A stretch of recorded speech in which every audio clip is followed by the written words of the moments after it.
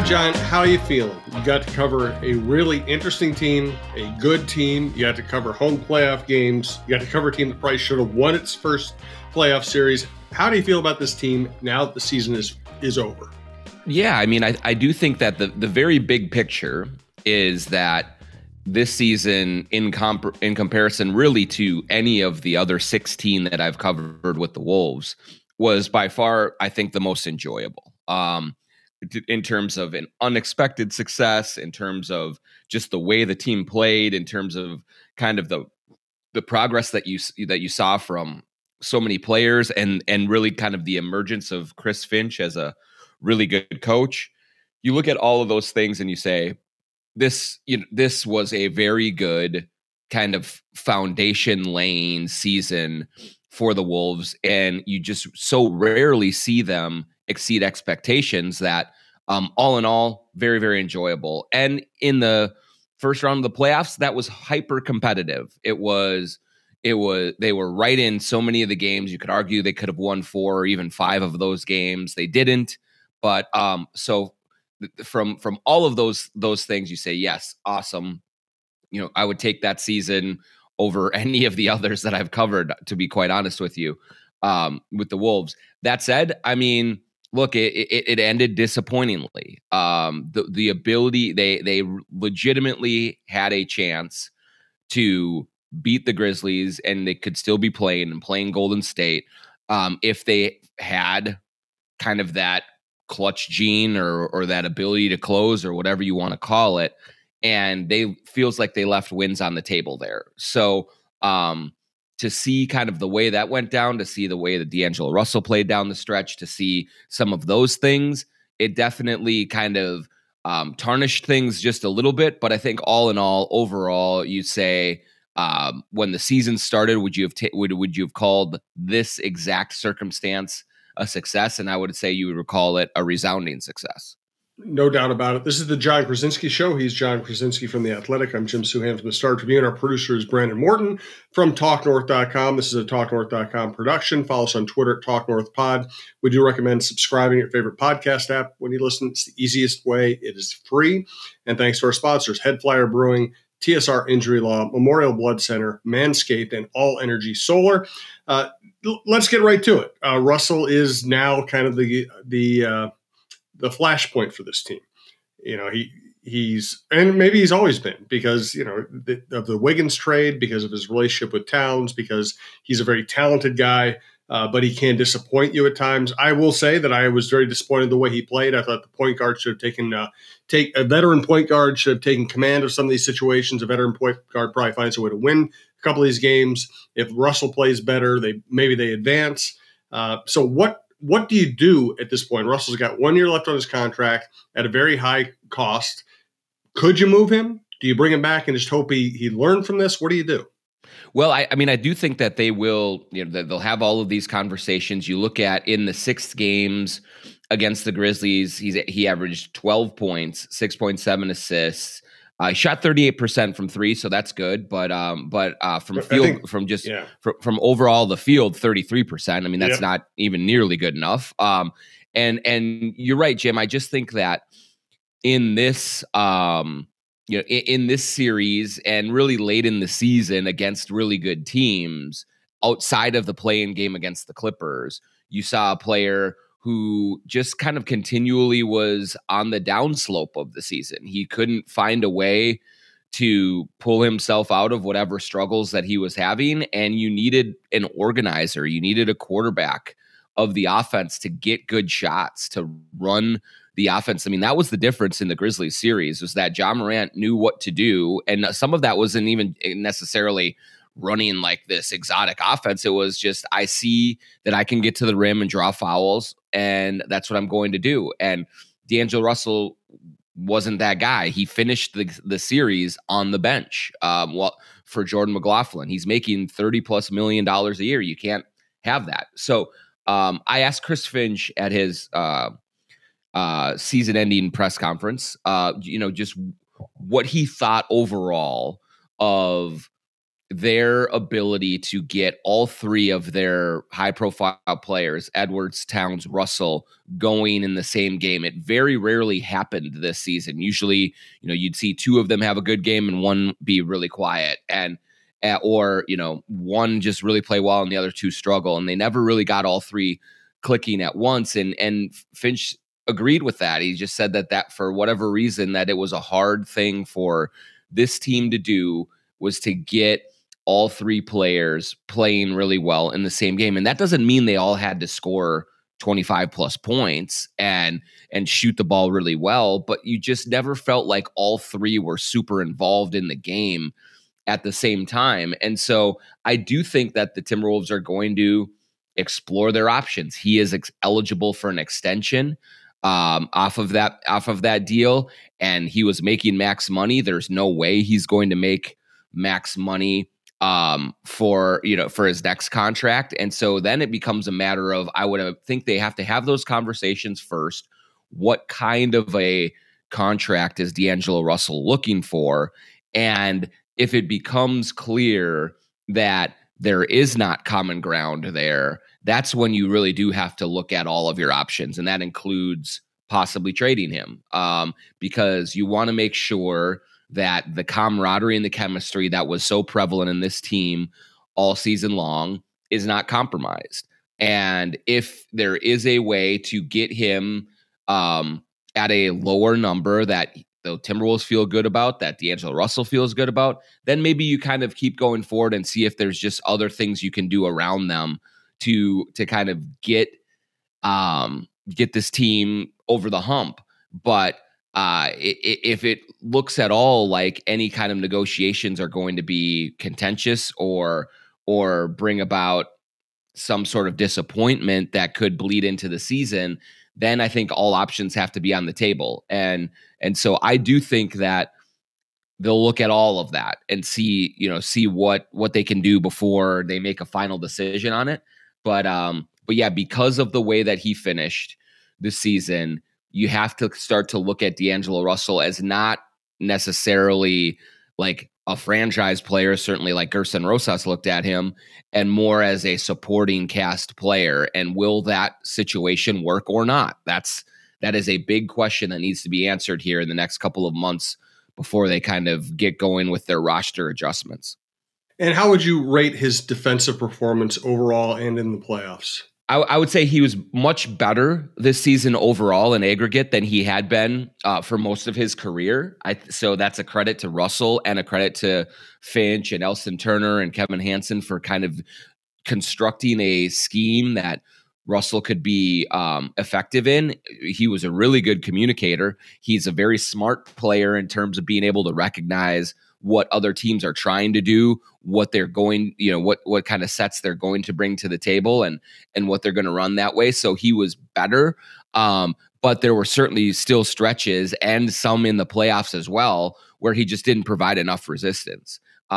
He does not have a ton of athleticism.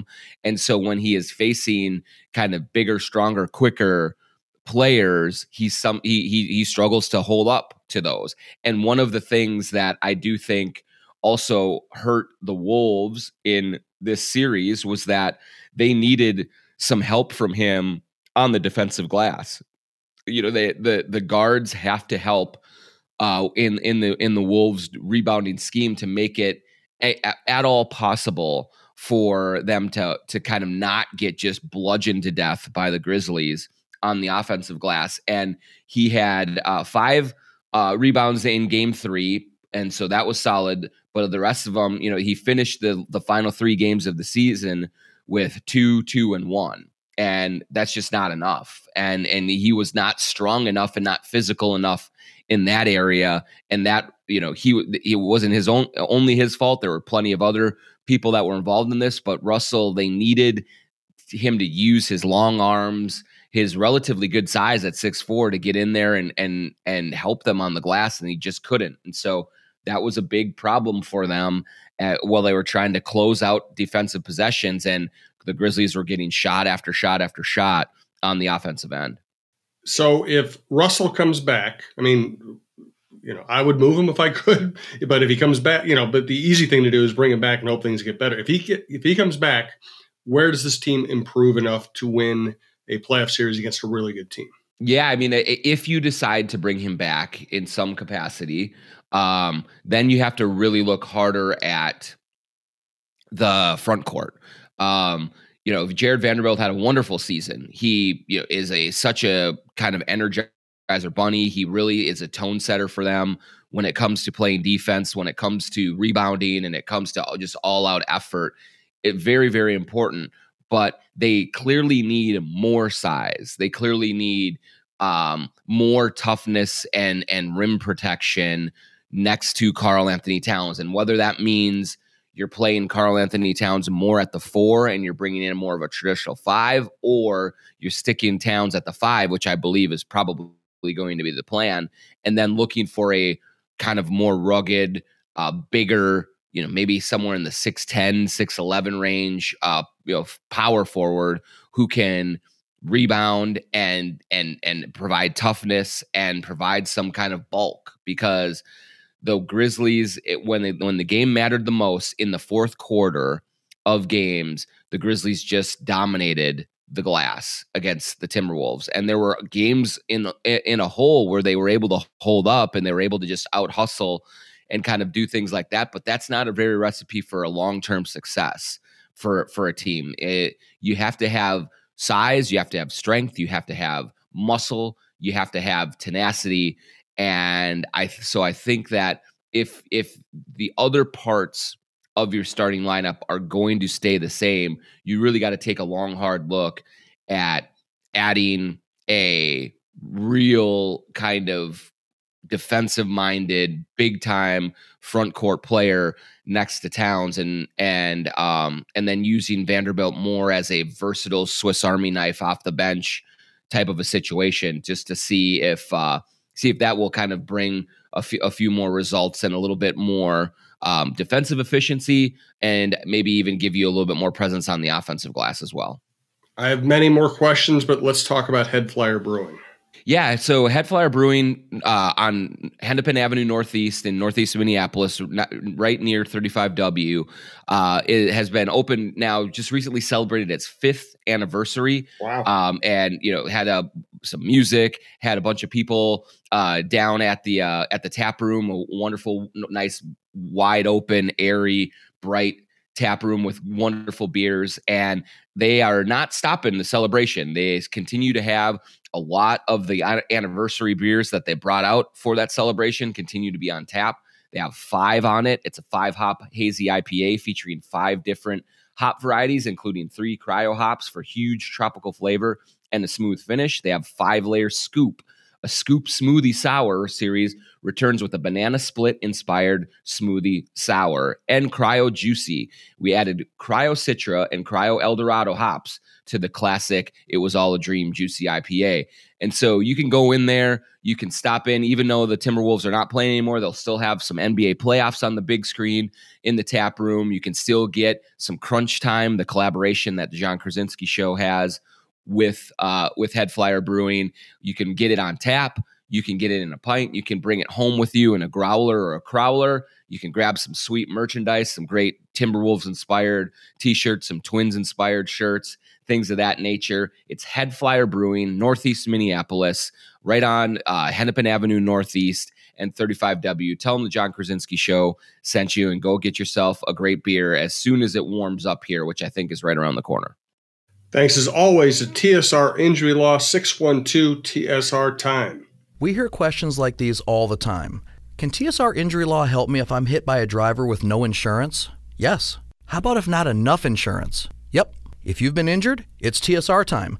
Call us today for a free consultation at 612-TSR-TIME. And thanks also to Memorial Blood Center doing all that important work in the Twin Cities. Local Dunkin' locations generously donated vouchers to recognize community members who give back through blood and platelet donations with Memorial Blood Centers. The blood supply continues to be low, and Memorial Blood Centers encourages the community to make a donation. Your donation will help patients in need. I made a donation back in December. I was in and out within 40 minutes. It's the easiest thing to do. During the month of April, Dunkin' is offering all presenting donors a voucher for a medium Dunkin' coffee for giving blood. Plus, one lucky donor will win free coffee for a year, so don't miss out. Schedule your appointment online today at nbc.org/donate or call 1-888-GIVE-BLOOD. That's 1-888-448-3253. The other fascinating development in a playoff series, and we all should have noticed coming, but I kind of didn't because I didn't really think of that way, is they had great depth all year. They shortened the bench in the playoffs, and some key players barely played. Do you think that is just the way it is, or do you think if Finch had it to do all over again, he might incorporate a little more Noel, maybe a little Okogie here? They just not fit in this series. Yeah, I just didn't see that being a big issue, Jim. Usually in the playoffs, your rotation does shrink. And I think one of the strengths of this team, as you said, has been their depth, has been their versatility, and their ability to kind of mix and match a little bit more. With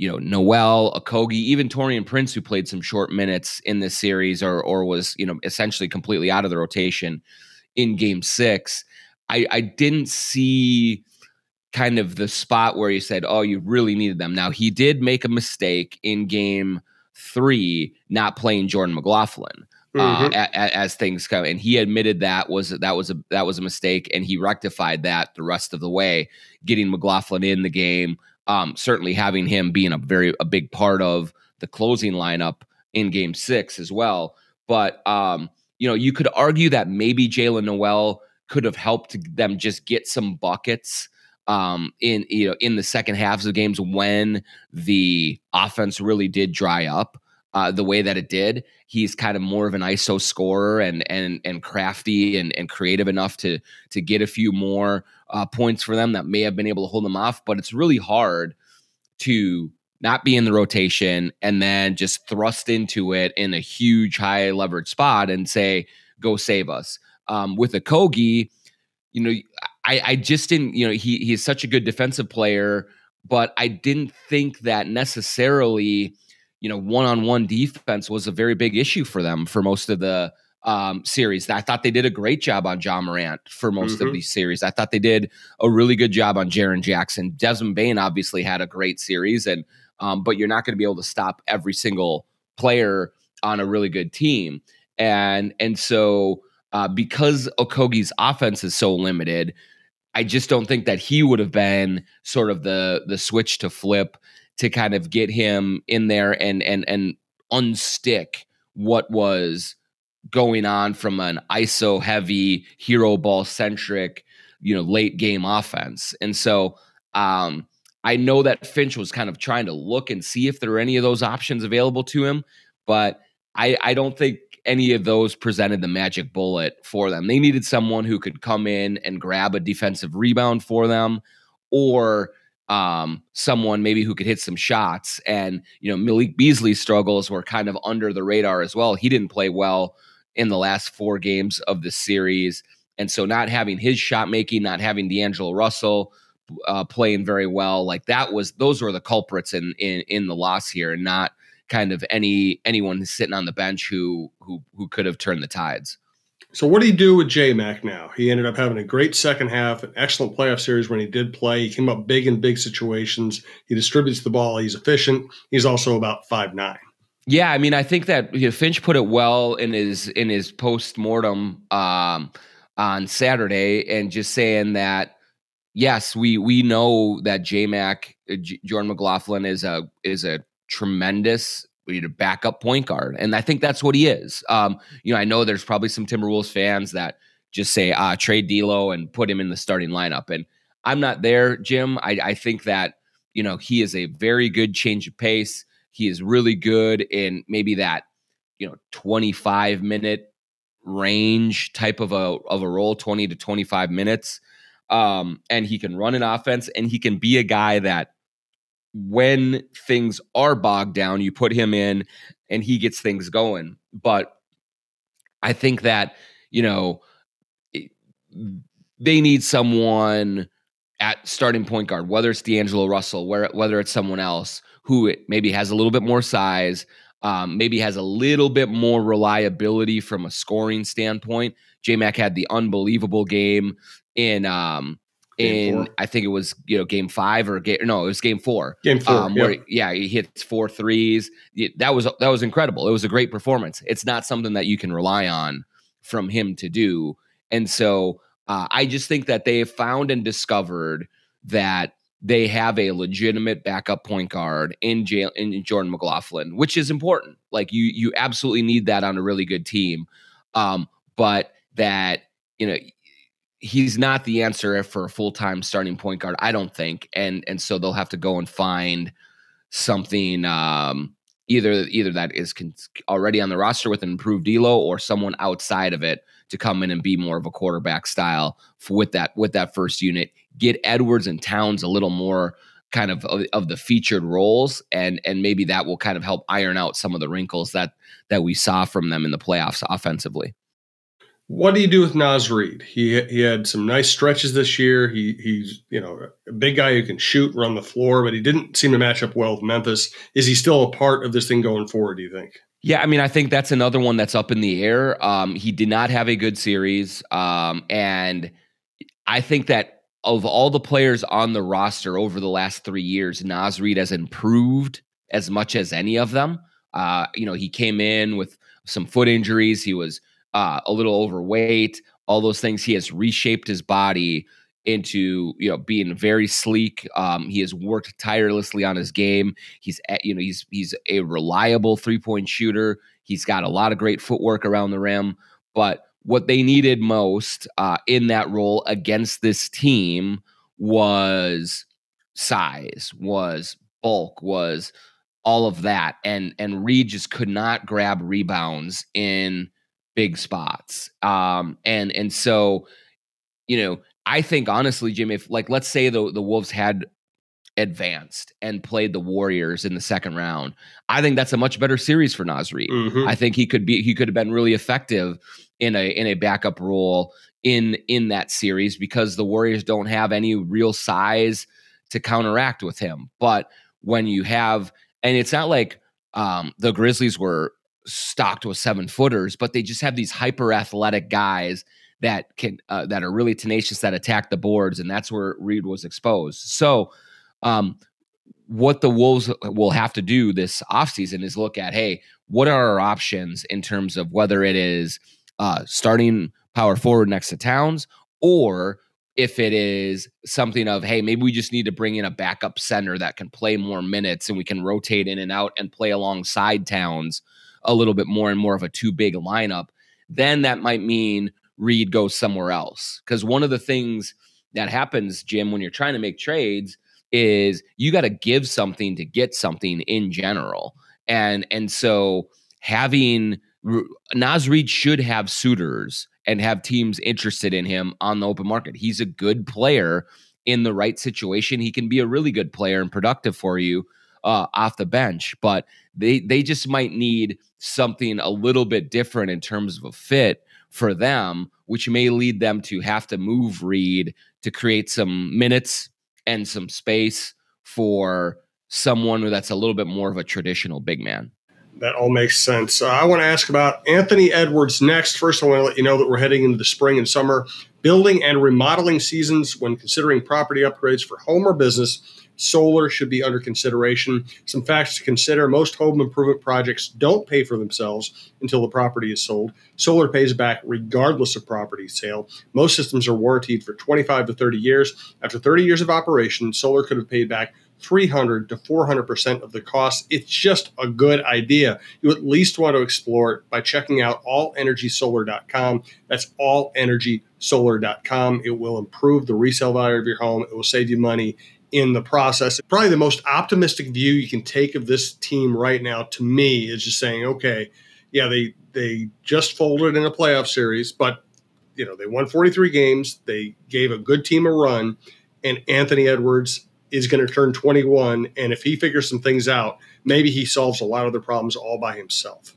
Yeah, I think that's the takeaway, Jim. I think one thing that some Timberwolves fans out there sort of lost track of because the Wolves played the Grizzlies so tough and had so many double-digit leads going into fourth quarters is you kind of forget that, oh, by the way, this was a 2-7 series. Like the Wolves were decided underdogs in this series. The Grizzlies had the second best record in the NBA during the regular season. So the Wolves didn't choke this away. The Grizzlies are just really good. But within that series and within the career of an NBA player, they all of the great ones take their lumps in the playoffs before they have success. I mean, that just is just what happens. You get in there, you understand and see how different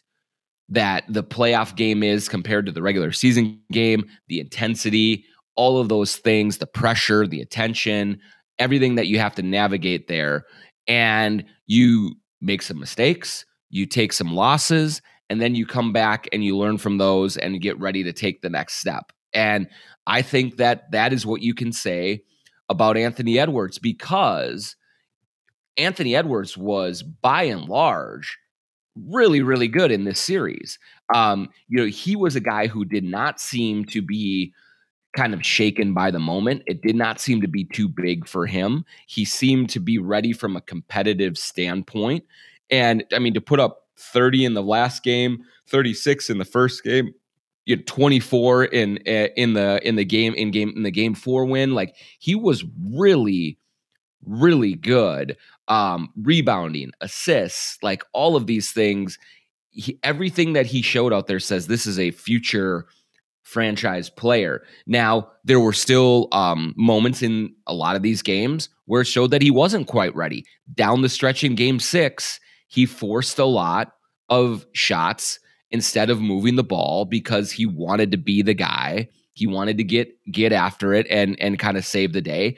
Obviously, in game 5, the decision to try to go for the steal on John Morant rather than playing him straight up turned it out to be a huge mistake. That one of the reasons that they lost that game.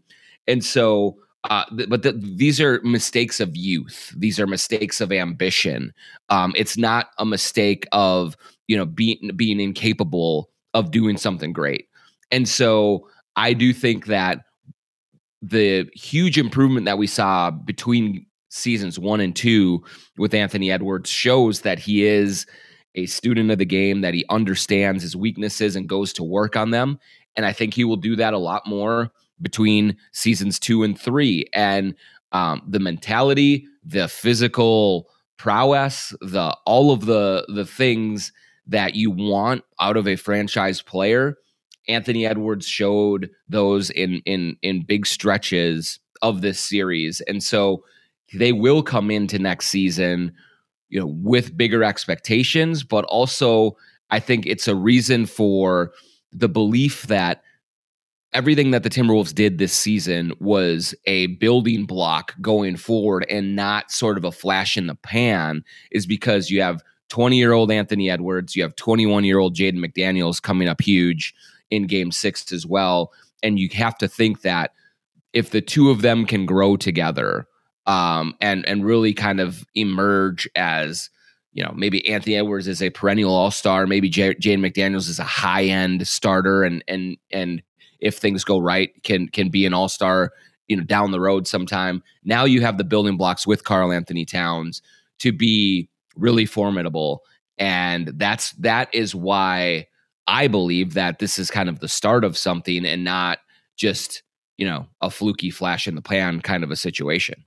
Yeah, I was really impressed with McDaniels because you knew he'd come in and play a nice floor game, but he was also willing and able to step up and hit 3-pointers and make big shots as well. I mean, that's huge. I mean, we have seen him be a great defender at times for much of the first 2 years of his career. He deals with foul trouble a little bit and all of that, but his ability to emerge as a two-way player and this kind of guy who, in the chaos of an intense playoff series, just seems to be so cool and calm and collected and can knock down shots and can get to the rim and can make cuts away from the ball. I mean, that's where I think it's really tantalizing to think of where Jaden McDaniels can go, is that he seems to be a very smart, cerebral player. He's still kind of understanding how to get away with fouls and how to limit that part of his game. I think he still needs to get a little stronger and be a little bit better of a rebounder. But the kind of the stitching in his game that holds it all together, and the ability to, in very big moments, take shots and make them without even blinking.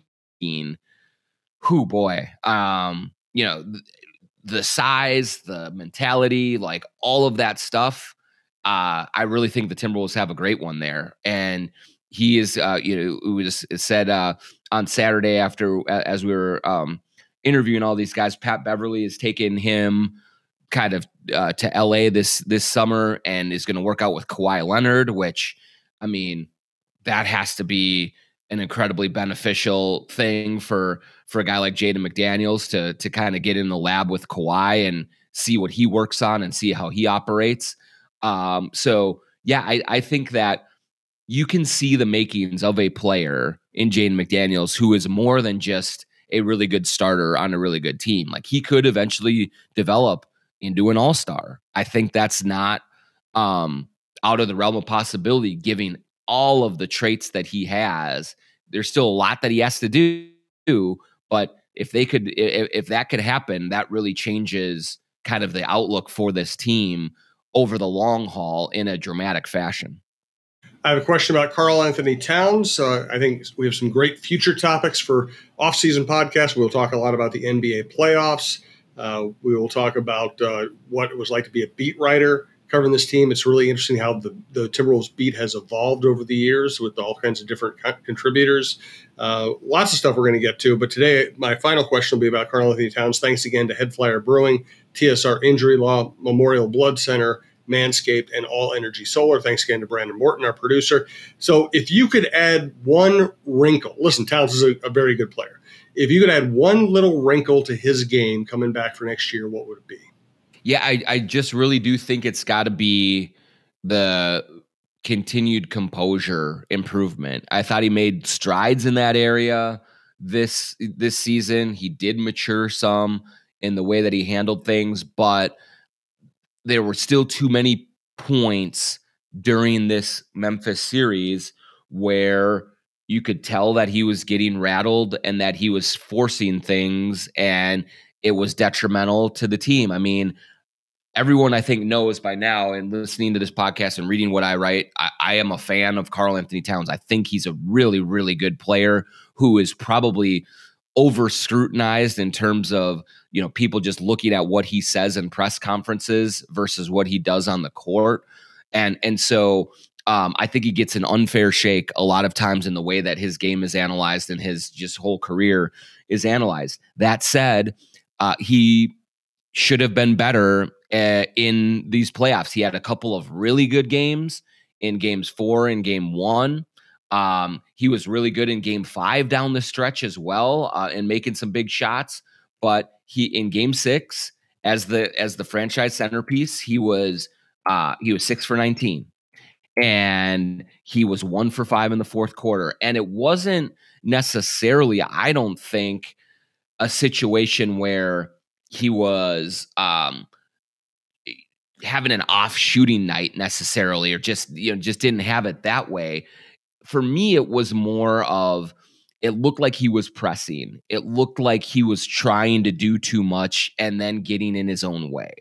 And so those are the games that he has to eliminate in playoff series as a either number 1 or number 1A option with Edwards. Like, it's you can have bad games in the playoffs. That every star does have them. And so you don't hold them to the standard of never being able to stub their toe in a series. But game 2, he had 15 points and 5 fouls. Game 3, 8 points, 5 fouls. Game 6, 18 points, 4 fouls, but 6 for 19, and only 1 offensive rebound. 0 for 3 from 3.